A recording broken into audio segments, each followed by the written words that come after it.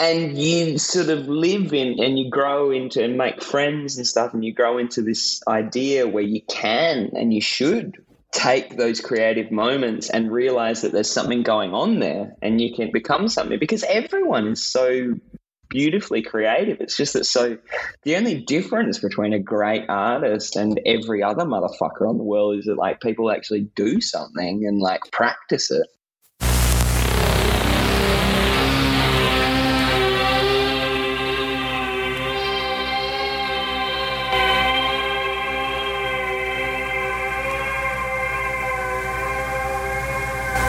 Welcome to Series 2 of Process Movement. I'm excited to share 4 new conversations with you that explore people's relationships to their creative practices, as well as how they move and are active in the world.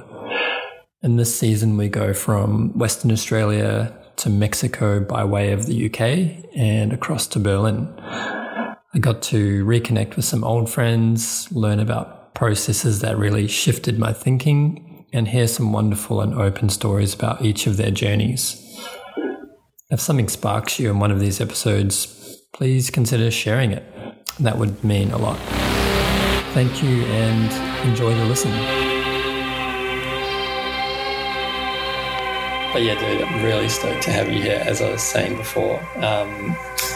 And you and I have kind of chatted here and there about, I guess, in our condensed amounts of time, chatted about everything from making podcasts to running to making music to making videos to all sorts of things. So, yeah, thanks, Nick, for being here. What I'd like to do is to start with, I guess, a current intro of who you are. So, name, where you're at, and how are you currently describing what you do? Oh, well, it's a pleasure to be here, Ben. Thanks for having me.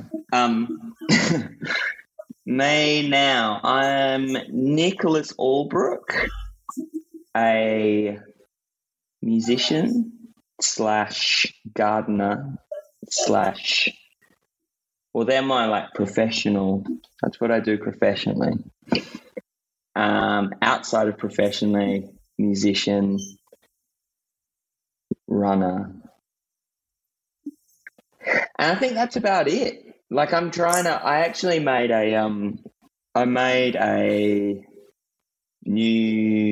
probably wasn't New Year's. It was more like New Life resolution when I moved back to Perth from London, that I was going to completely simplify down to gardening, music, and running. And outside of that, if I can catch up with mates and have a pint, and I've got time to cook a nice feed by myself at home, then I'm going to be doing really well. But I didn't want to, because it's so easy for me and probably other people to fall into, but I've always wanted to do pottery. And why aren't I doing pottery? I've got so much time when I'm fucking around, saying hello to all my friends. I could be, I could be wearing a baggy green. Could do calligraphy and blah, blah, blah. And I think I used to actually beat myself up about all of the lost opportunities of my life. Yeah. And I decided to stop. Have all these kind of, I don't know if it's a bombardment of ideas, but ideas are different to how I remember them growing up. They would kind of be around one thing, and now I guess we're just so around people doing many different things, and there's opportunities to try things. And I think that's also really amazing to try things, but we like to quickly identify with those things. And it's funny that you were saying that, because I was literally reading about, or just thinking about, the act of simplicity and how hard it is to simplify things, because we always want to overcomplicate or over-explain what we want to do or how we present ourselves. So it's cool to know that you're on that journey of simplifying. I mean, yeah. I mean, how much I'm succeeding with it is another question, because like we live in a kaleidoscope right now, and this like grind culture is horrifying. It's so hard. I mean, I'd like to.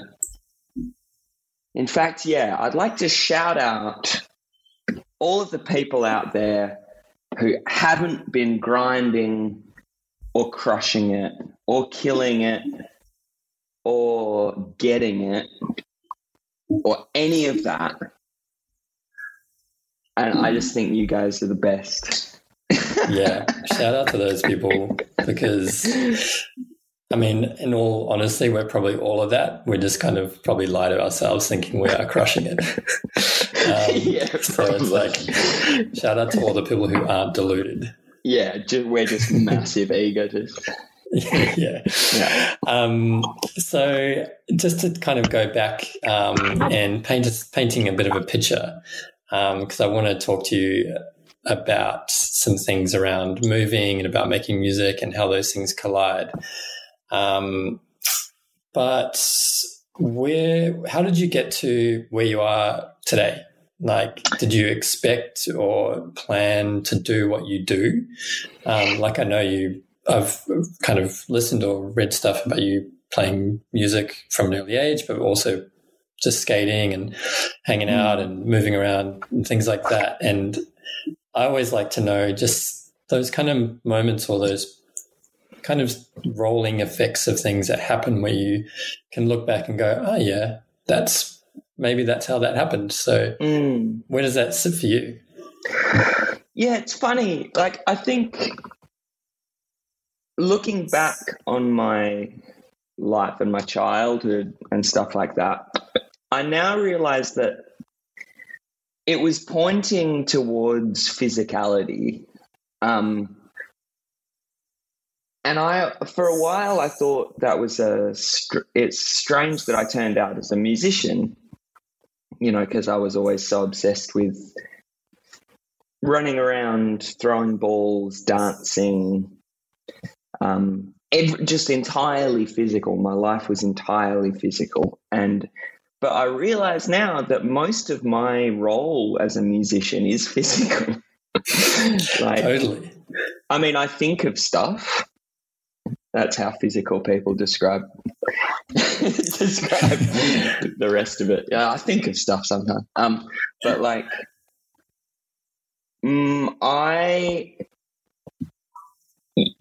how some people, when a intellectual debate comes up around the dinner table, they turn on.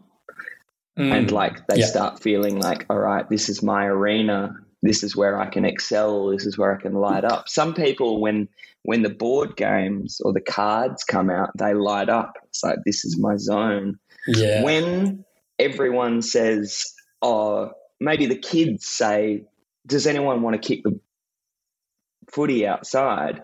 I go, yes. Okay, sweet. Now I'm like safe. Now I can be in a safe, confident place where I know that I'm like fine. I know that I can do something that I don't know. It's just a place that I've always been happy. And I think like I remember in Derby. Well, I don't really remember. I have like snap memories, but in Derby when I was growing up, I think it was at like Rakia Kickett's wedding or birthday or something.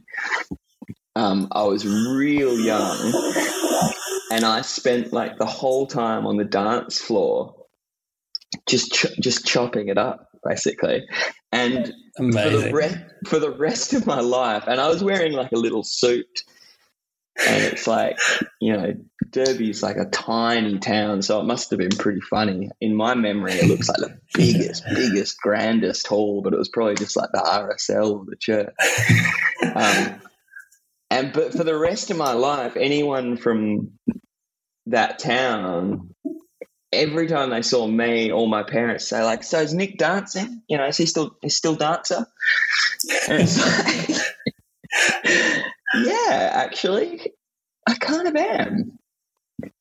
So I feel like it was like written in the cards, and like my whole like musical career was just this sort of long convoluted route towards being able to like be physically expressive. As it's funny that because you job. don't often see or hear of that correlation between music and physicality. Obviously, you know someone's performing, particularly when it's like live.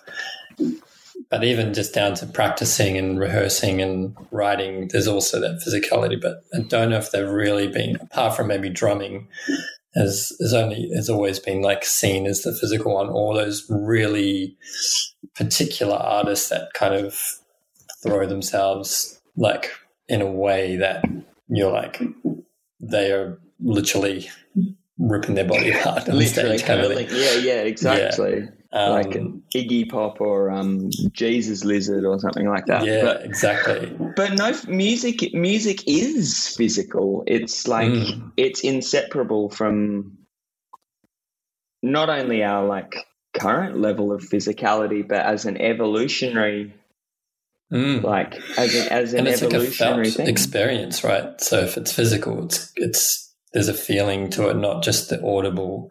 It has to be, there's that type of music that completely moves you physically, not just emotionally. So, yeah.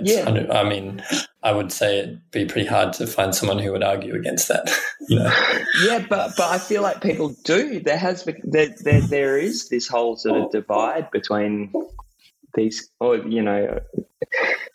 or just like linear thinking where it's like, this is that and that's it, rather than, I don't know what else you call it, just everything is everything, or everything can be nothing and everything can be something if you want it to be. Yeah. But it is so powerful, like it's like the basis of the Talking Heads career, which is that the body has an innate intelligence which is just as or more valuable than the sort of intellect, the book learned intellect of like prog rock and math rock and like very, very, very, very clever, insightful lyrics and stuff. Like there is, and that's what I mean talking about evolution and like the fact that our ears wouldn't have evolved into the same shape unless it had been a really helpful social bonding thing. Like, you don't get the protection of the pack unless you share the same connection of these vibrations. Yeah, 100%. Like, so it's far beyond the intellect. So I think music is like fully physical. Yeah, so true. So when, I guess if music became something that you, I guess, actively pursued at a certain point, did that kind of come around in a particular way? Like, I know you were like, probably, was it in your teen years you were like more skating and stuff, and was music just there, or was it like, okay, pick something up, have a go? Like for me, it was in a similar sense. I started skating first, and that was like, and I also grew up in this tiny little village in New Zealand, and but then music was always there because it was so connected to skateboarding. And for me, it was like both hip hop and then also punk. And then punk kind of for me like took over, and then my mum played guitar, so I was like, okay, I can learn this. So, there's always this kind of interesting like roll-on effect, or one thing carries the other. So was it similar for you? Sort of, maybe a little bit different. Like I was going from thing to thing especially in high school, like when you're sort of trying to find your identity. I was like obsessed with old school hip hop, I guess, like Run DMC and the Beasties and stuff. This would be when I'm like 14. Yeah. And then became completely obsessed with soccer. Yeah, really? Yeah, I loved it. And it was because I had some friends that I made, and because I got picked for the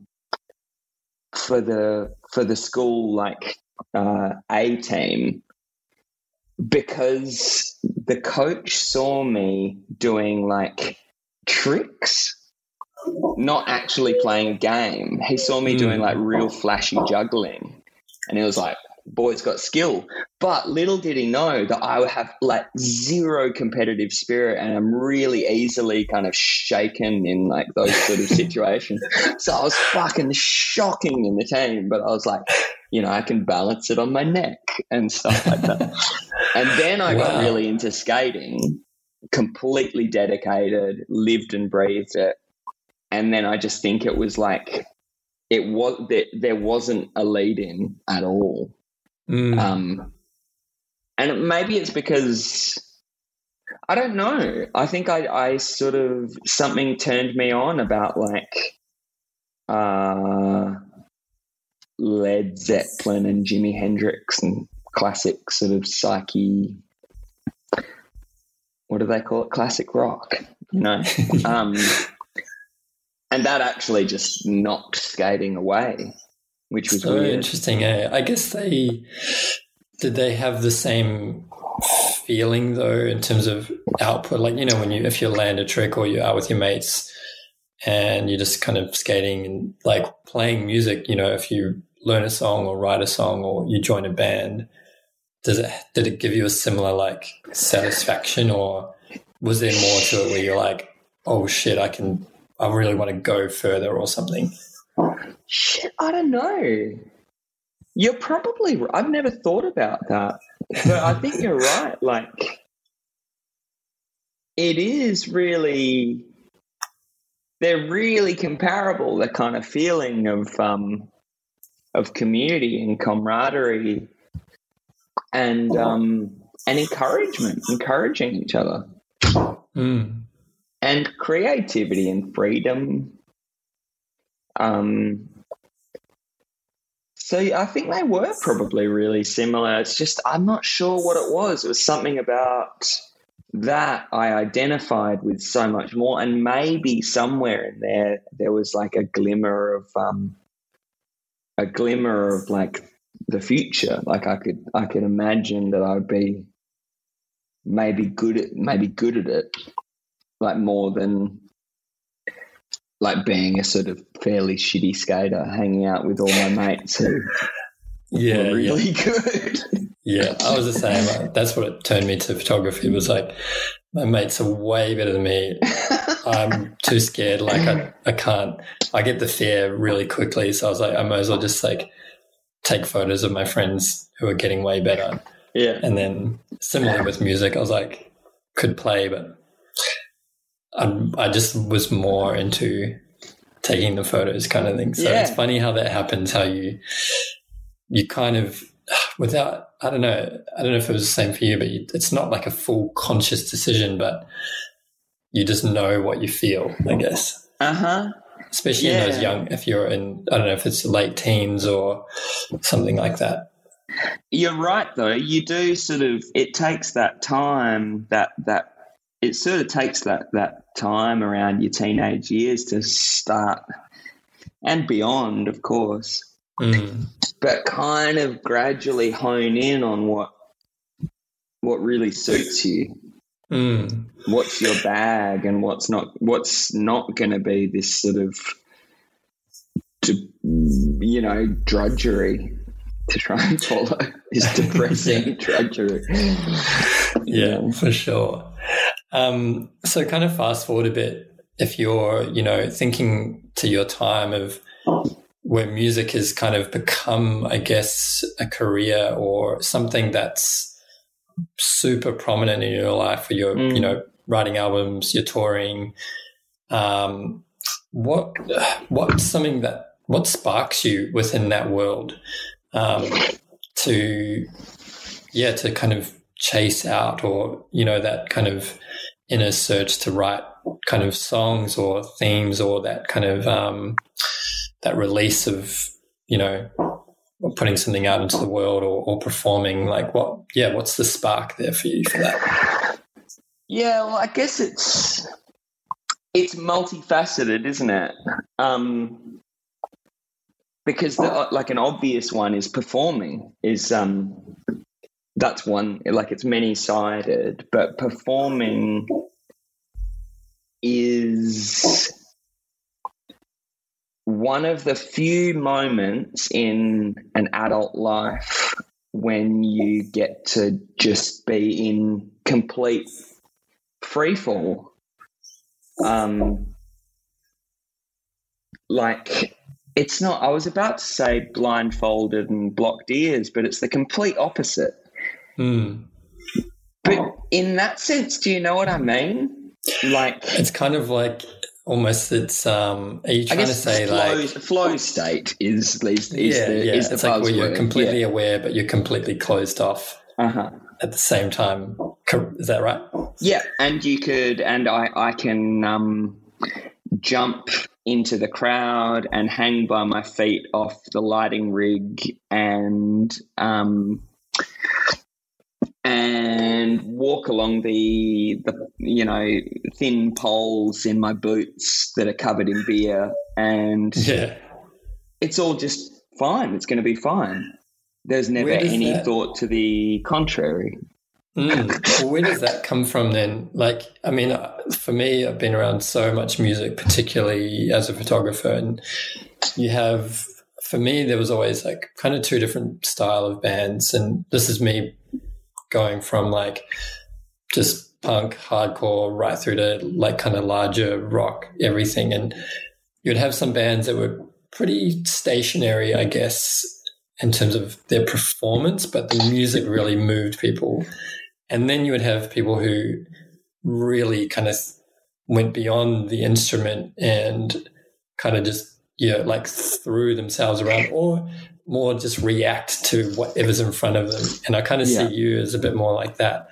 Yeah. But there's perhaps some choices involved going, I want to like express myself this way. And does that come from anything, is it like just a natural progression? Is it like, what does that feel like to you to react to something? I don't know. It was funny. On our last tour, I tried out in-ear monitors for the first time. And our guitar tech, who is very, very professional and never... He's the ghost. He's the man in the shadows who just does his job. And he said to me very reluctantly, like, people come to your shows to be engaged with, and you don't want to go down this path, basically.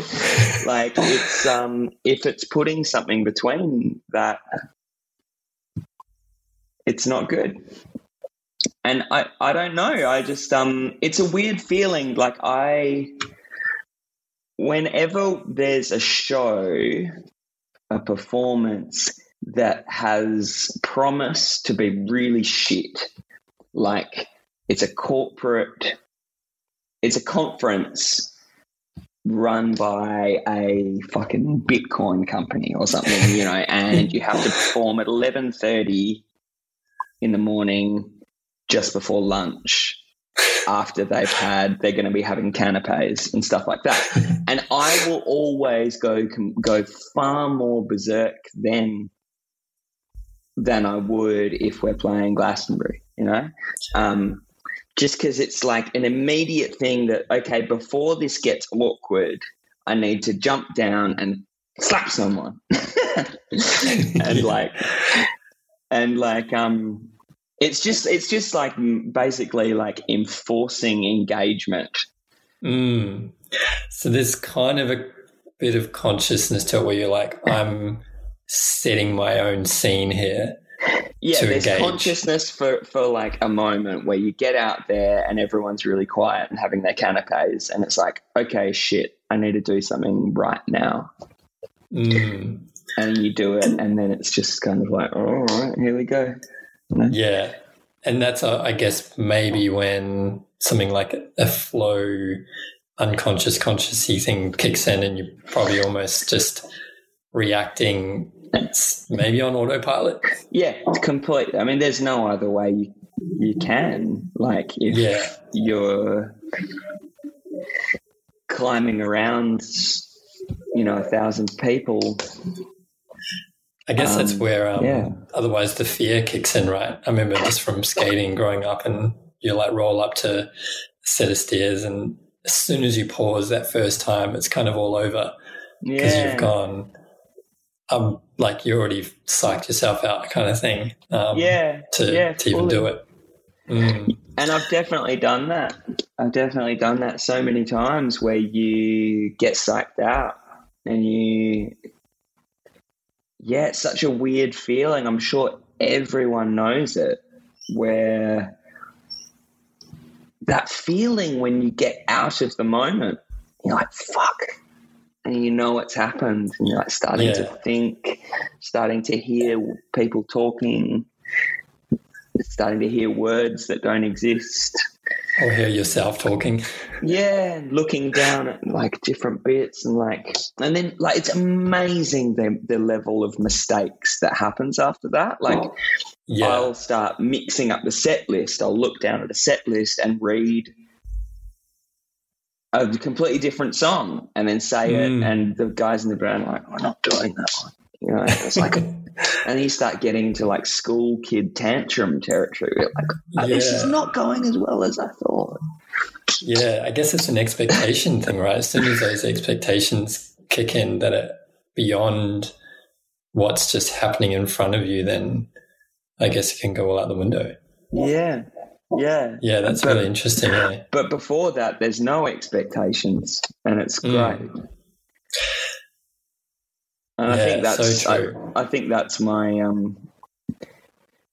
that's the moment. That's one moment of creation for me, and the other one is a lot more sticky and hard to define, which is like the alone one where you create something.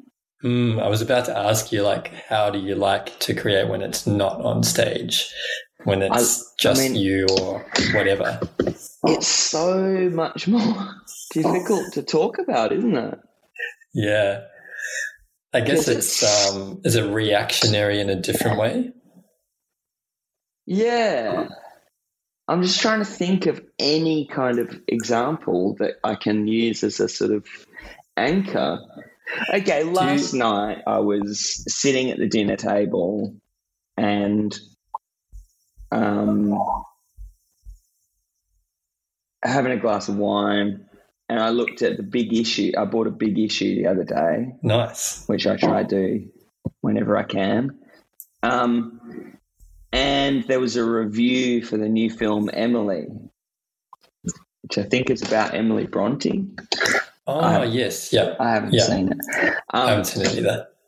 And I sort of was just like, Emily, I like it's good, quite fast cadence kind of word. And then I sort of was like, oh, that's kind of sick, and thought of some things and like grabbed a piece of paper that was on the table and was like, I got to get that. And that for me is one of those moments where you're like, oh, that was a creative moment. Whereas there'll come a time in the future when I will take those words and reappropriate them to fit in with a rhythm and maybe change some of the sort of phonetics of it, and so it slots in. And it's like, that's not the same that same sort of elemental moment of creation. It's kind of like the dog work around it. It's like, you know so what I mean? You almost start with like some goo almost. Yeah, and the goo is so delicious. Like, I don't know what it's like for you. I don't know how that works in a photography sense, kind of but I'm similar, sure. I guess.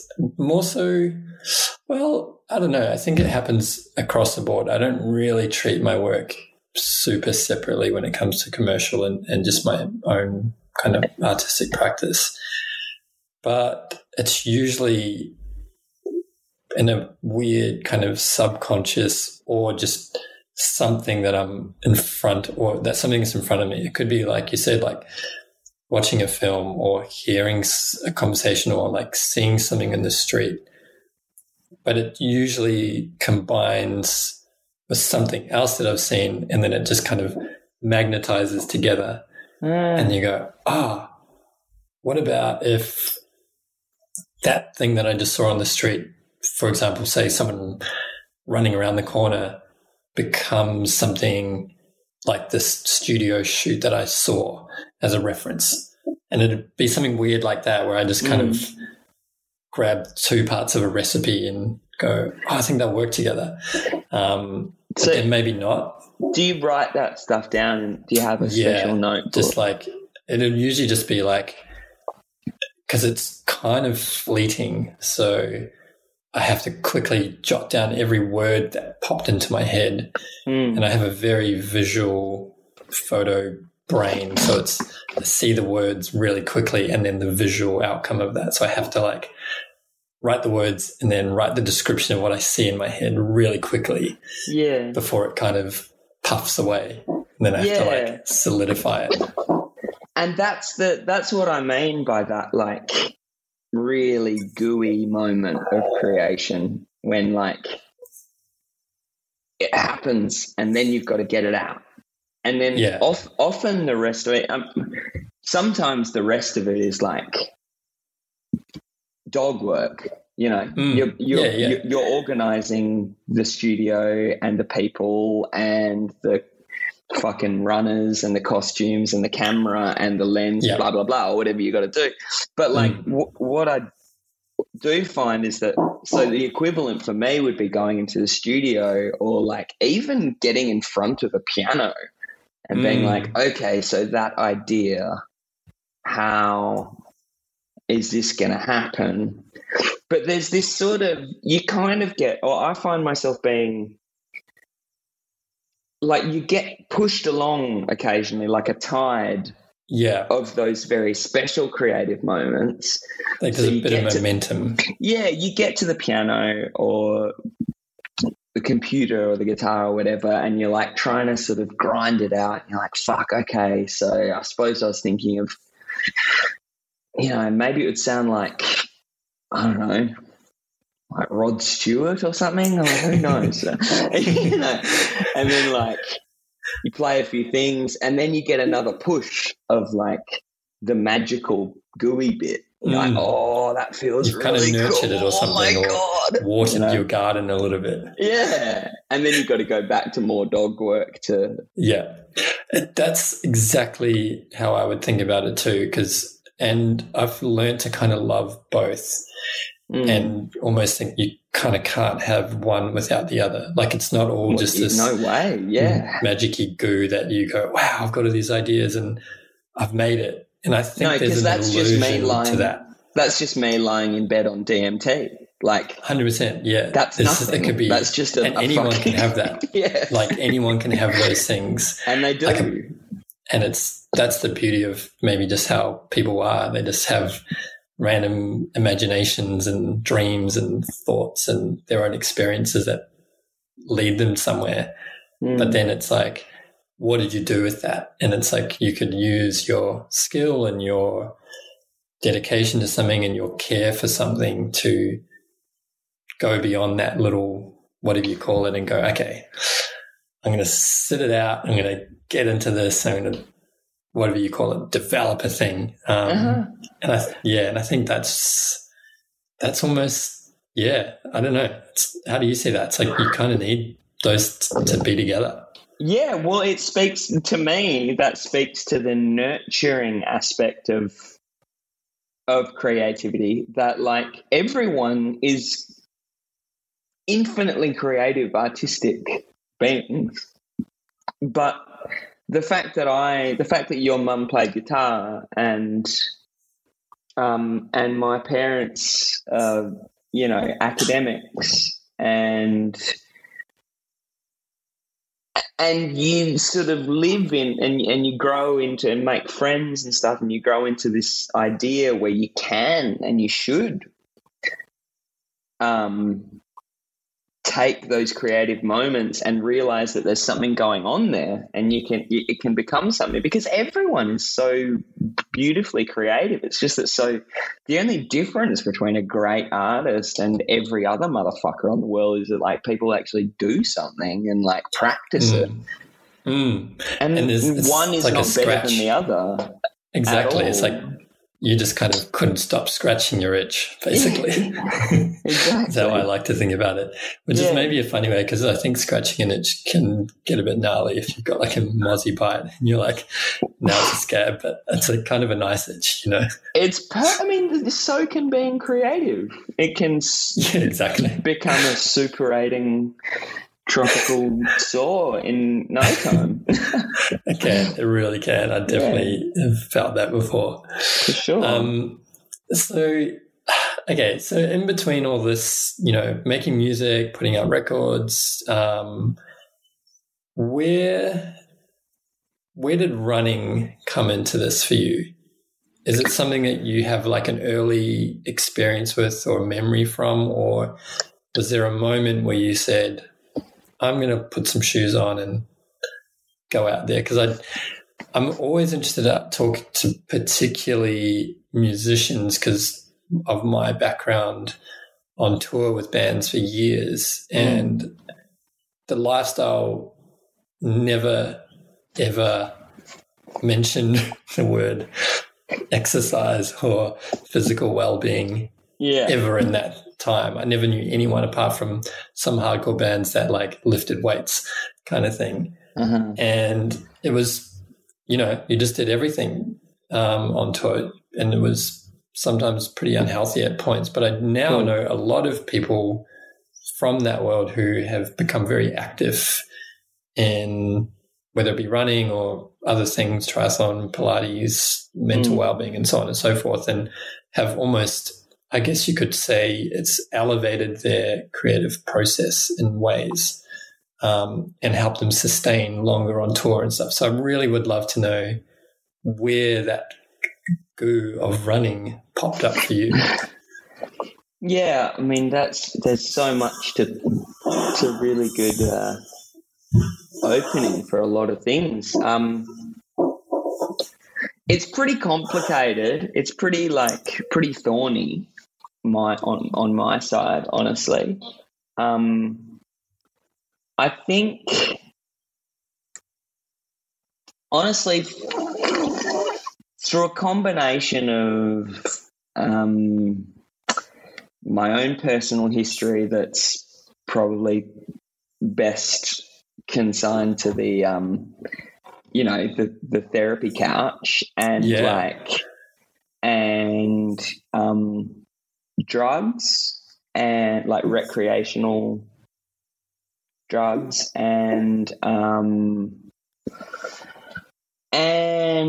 a sort of perceived but maybe not real pressure, I sort of developed quite a severe eating disorder. But it wasn't just, it's so nuanced and so complicated. It was tied in with music and the sort of perceived and the culture of that, do you think? Yeah, absolutely. And you do find people like vocally praising you for being emaciated.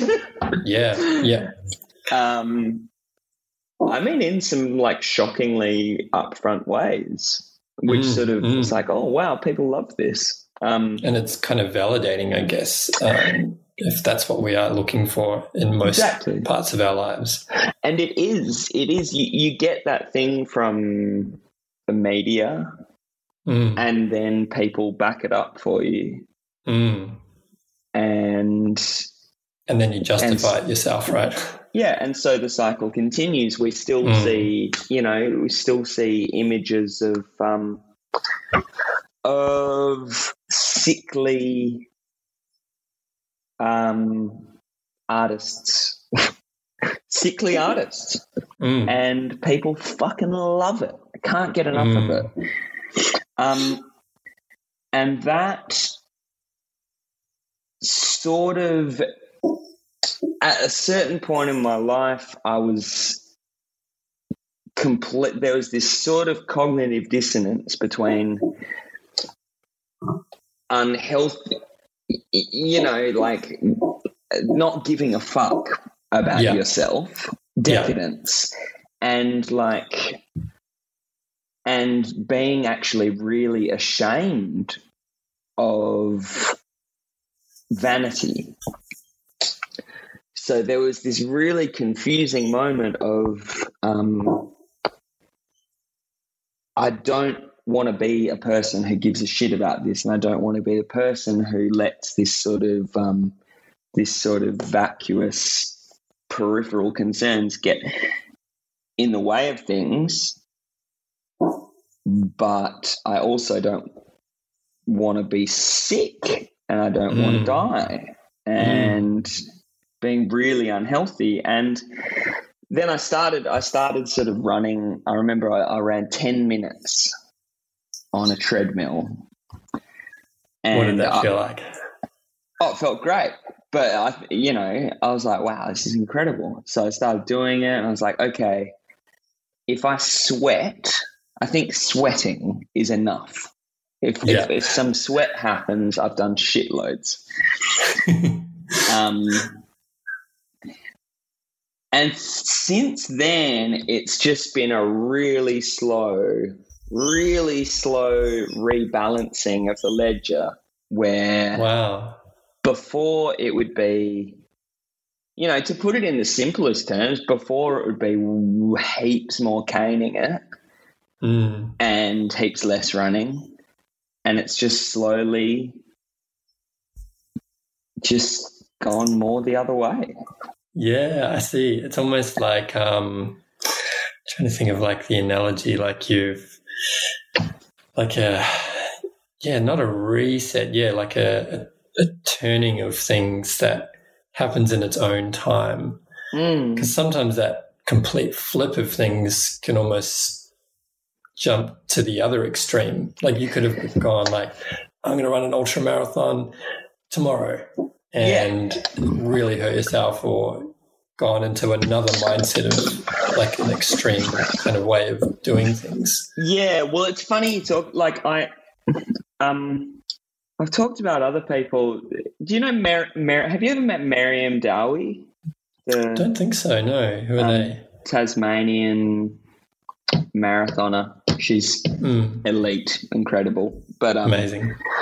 We talked about this process of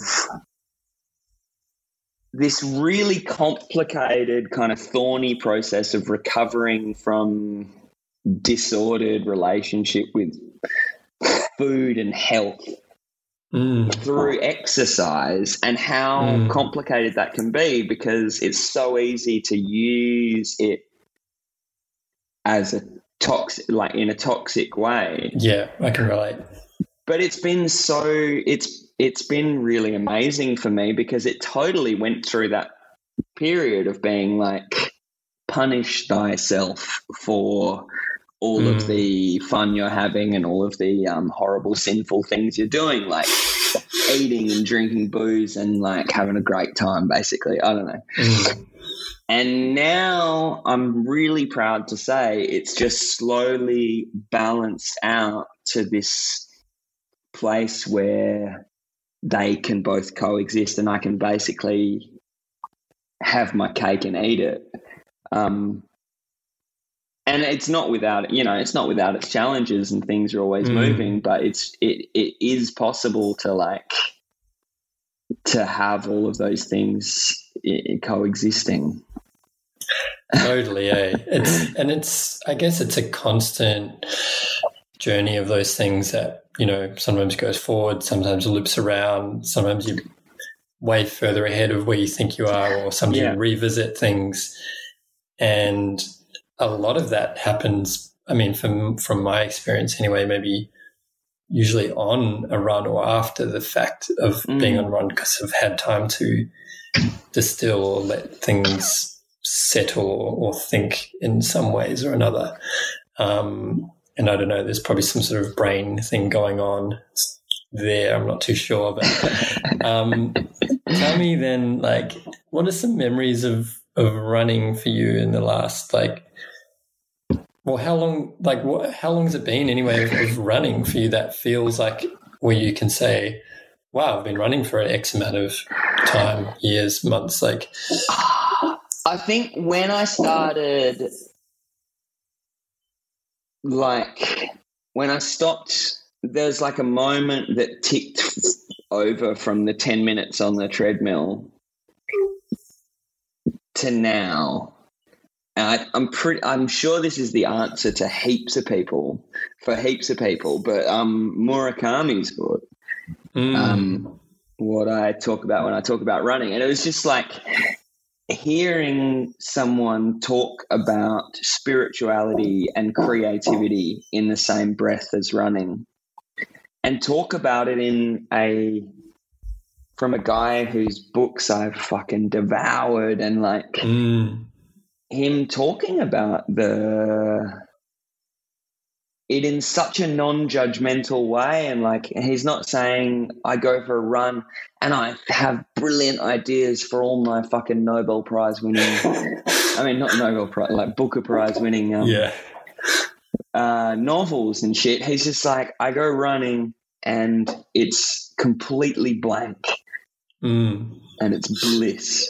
And honestly, it couldn't be more true for me.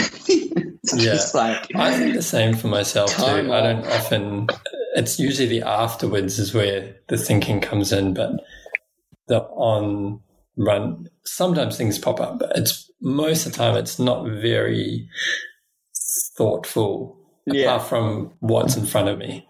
I reckon I could count I've thought of good lyrics that I've used, I reckon twice. Yeah. On any run. And they're good ones, some of my best. Yeah. But very fucking rare, Yeah.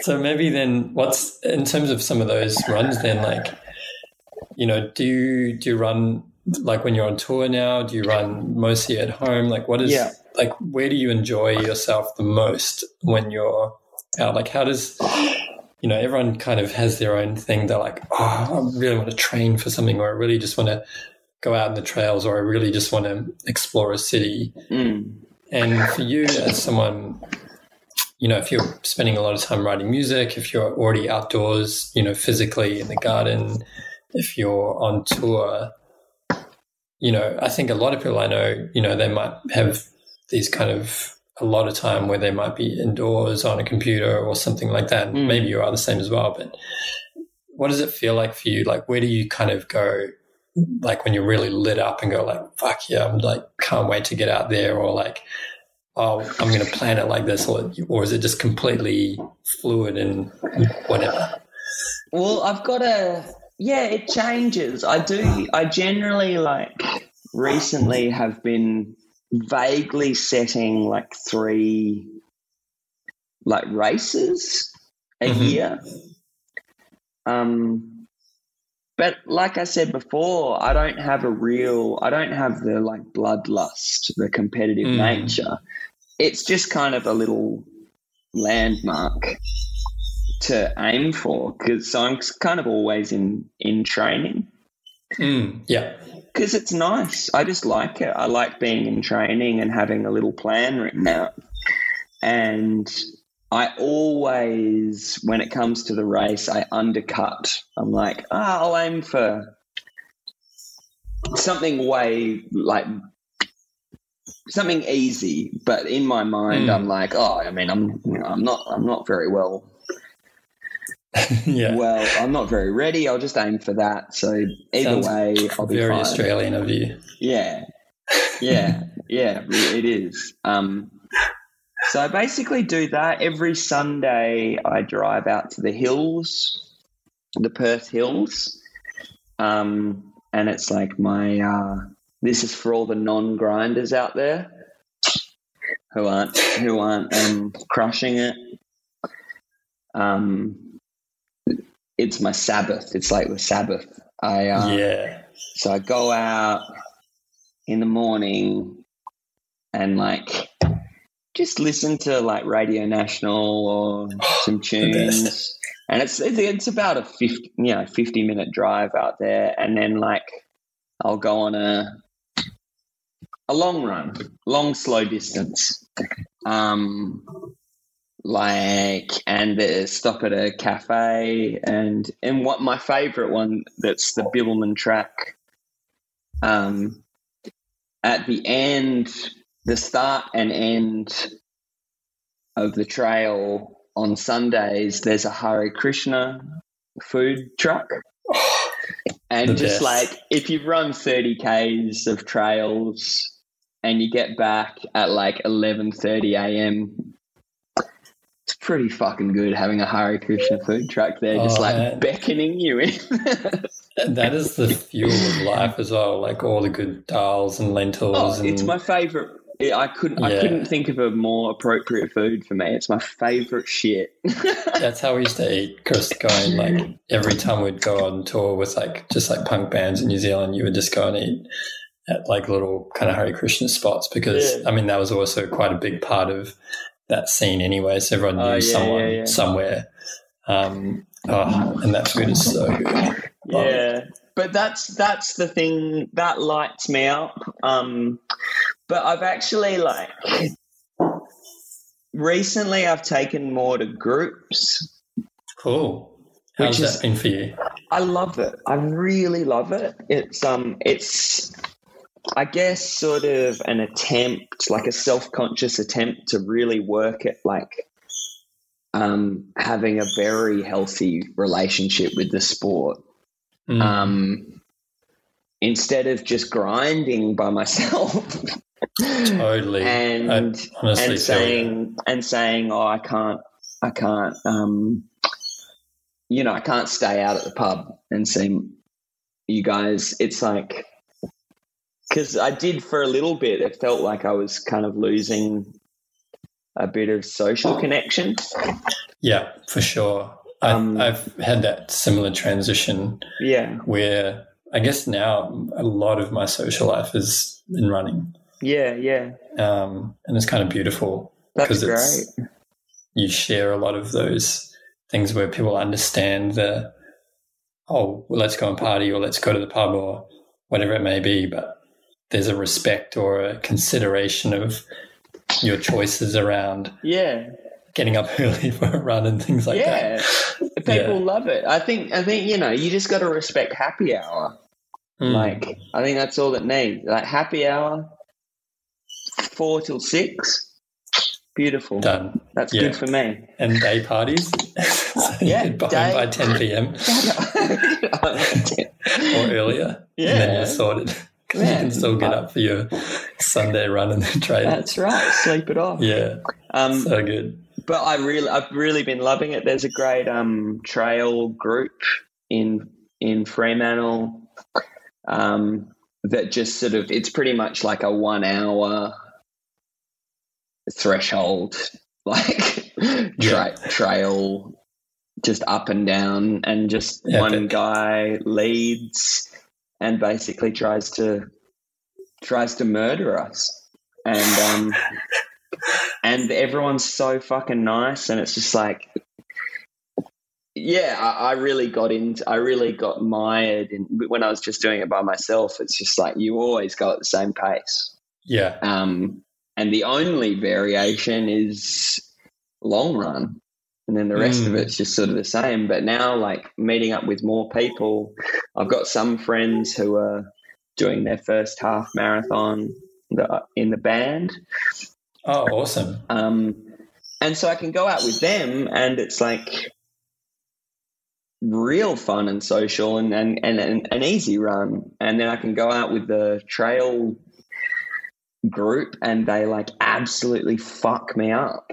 And so it's like a great variety, and it's nice meeting people and shit. That's the amazing thing, because I guess some people from the outside see it as just this one type of pursuit where it's like you leave your house and you go as hard as you can for half an hour, and then you come home exhausted, and then you think like, why do people do this? Yeah. But then when you explain it that way, when you have all these kind of variations, or you can pick what suits you and know when to be comfortable and uncomfortable within it, then you're like, it's quite exciting, I guess. You'll look forward to it in different ways because it's unexpected. Yeah, and it's like my training plan has become almost like a social calendar. yeah, which is kind of wild when you think about what it perhaps could be or used to be or anything like that, or just those transitions of how you spend your time and what kind of sparks you and things like that. Yeah, totally. I mean, the impetus for it before would have been like we were saying, you know, sort of like a self-flagellation, you know. And now it's just, I told such and such I'm going to meet up with them. It becomes like a friendship almost, rather than I'm trying to prove myself to running. In the early days, I'm going to prove it that I can do it, and prove myself that I can get healthier or fit or whatever you're trying to do. But then you become a friend to it, and you just like get to hang out with quote unquote running. Well, totally. And for me, going back to how we started this whole thing, like physicality is so safe. Doing a physical act, like we're not going to the pub quiz. We're all going out and just jogging along, and for me, I'm just like, I can't miss it. Like, this is my time. This is my shit. You may have already answered this question then, which is kind of almost one way to kind of wrap this up a bit, but it's like saying like, what keeps you coming back to jogging? Yeah. Like if you're waking up every day and you think, what keeps you there? There'll be so much stuff. It's probably, and the boring side of the answer would be that I keep committing to little races, and that I've become I'm the splinter in the Teenage Mutant Ninja Tortoises, which is the Pond Tame Impala first half marathon group, and I'm Splinter. That's amazing. So I can't Splinter doesn't quit. You've got to hold everyone together. He doesn't leave his boys. No. So there's that, but also like I couldn't. I guess people who do physical exercise, sport, whatever, will understand that once you make that a part of your life, it becomes hard to think about like sleeping, relaxing, eating. Like it's like it's part of what like everything hinges on, is like having an active body, and also a time to I get like, this is a bit more tangible, but I literally get so angry and sick at my phone, and I'm just like, I fucking want to throw you out the fucking window. And it's like, all right, I'll just go for a run and leave it at home, and I'll be like an hour and a half where there's nothing. And it's just so, so delicious to have that. You're so right, man. Oh, I agree.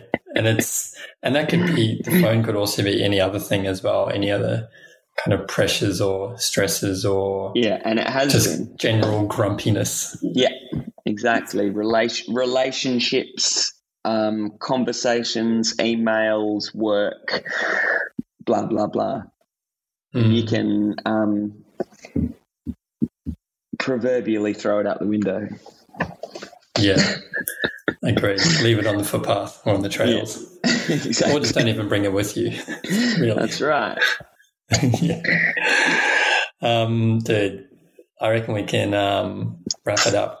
So thanks so much for like just sharing your journey and kind of the ins and outs of what makes you move and what makes you think and all the rest of it. Do you have any last shout outs to the people who are not crushing it, or any other things that you want people to say? Actually, you could say, I was going to ask you actually, because you have your podcast called Run to Paradise. Yeah. And I wanted to ask you, what does running to paradise look like for you if you were to do that? I think it's there's a lot of things, but I think like what we just said, like being away from the pressures of the outside world, the pressures of the inside world, having some quietness in your own brain. It's meditation in so many ways. There's the repetitive rhythms, like a mantra for yourself. It's controlled this sort of like, some sort of other version of pranayama that's enforced by it. It's also like a sort of, what's the Japanese word for like forest bathing? It's Ooh. That, spending, like bathing yourself in the outside. And all of those things combined with the sort of endocannabinoid receptors that get set off when you're hitting a really good run, all of those things combined together, if you happen to be like maybe listening to Rage Against the Machine at just the right moment, that's paradise. That's paradise. Yeah, I could get down with that. Anything, Rage, you cannot mess with like that. That will help you in any moment. So yeah, and I don't listen to music like that much on runs, but oh my God. Yeah, every so often you do. Me and a friend used to have a run that we would pop up on Strava and it would say a Teflon run. And you have like a Teflon non-stick pan. And it would mean that you were washing everything away really well. Yeah. And you would kind of check in on, there was usually just between me and one other friend who knew about it. And you would always just check in with them afterwards and be like, are you doing all right? And he's like, yeah, I had to do a Teflon run. Man, and it was like, usually it's like loud music and just run it out. I know exactly, so intimately what you mean. I've had that with people as well, where you're like, you do a sort of a masculine repressed like call for help on Strava, like running away from my problems, and then 2 seconds later, someone's like, "Hey man, just checking, you okay?" Yeah.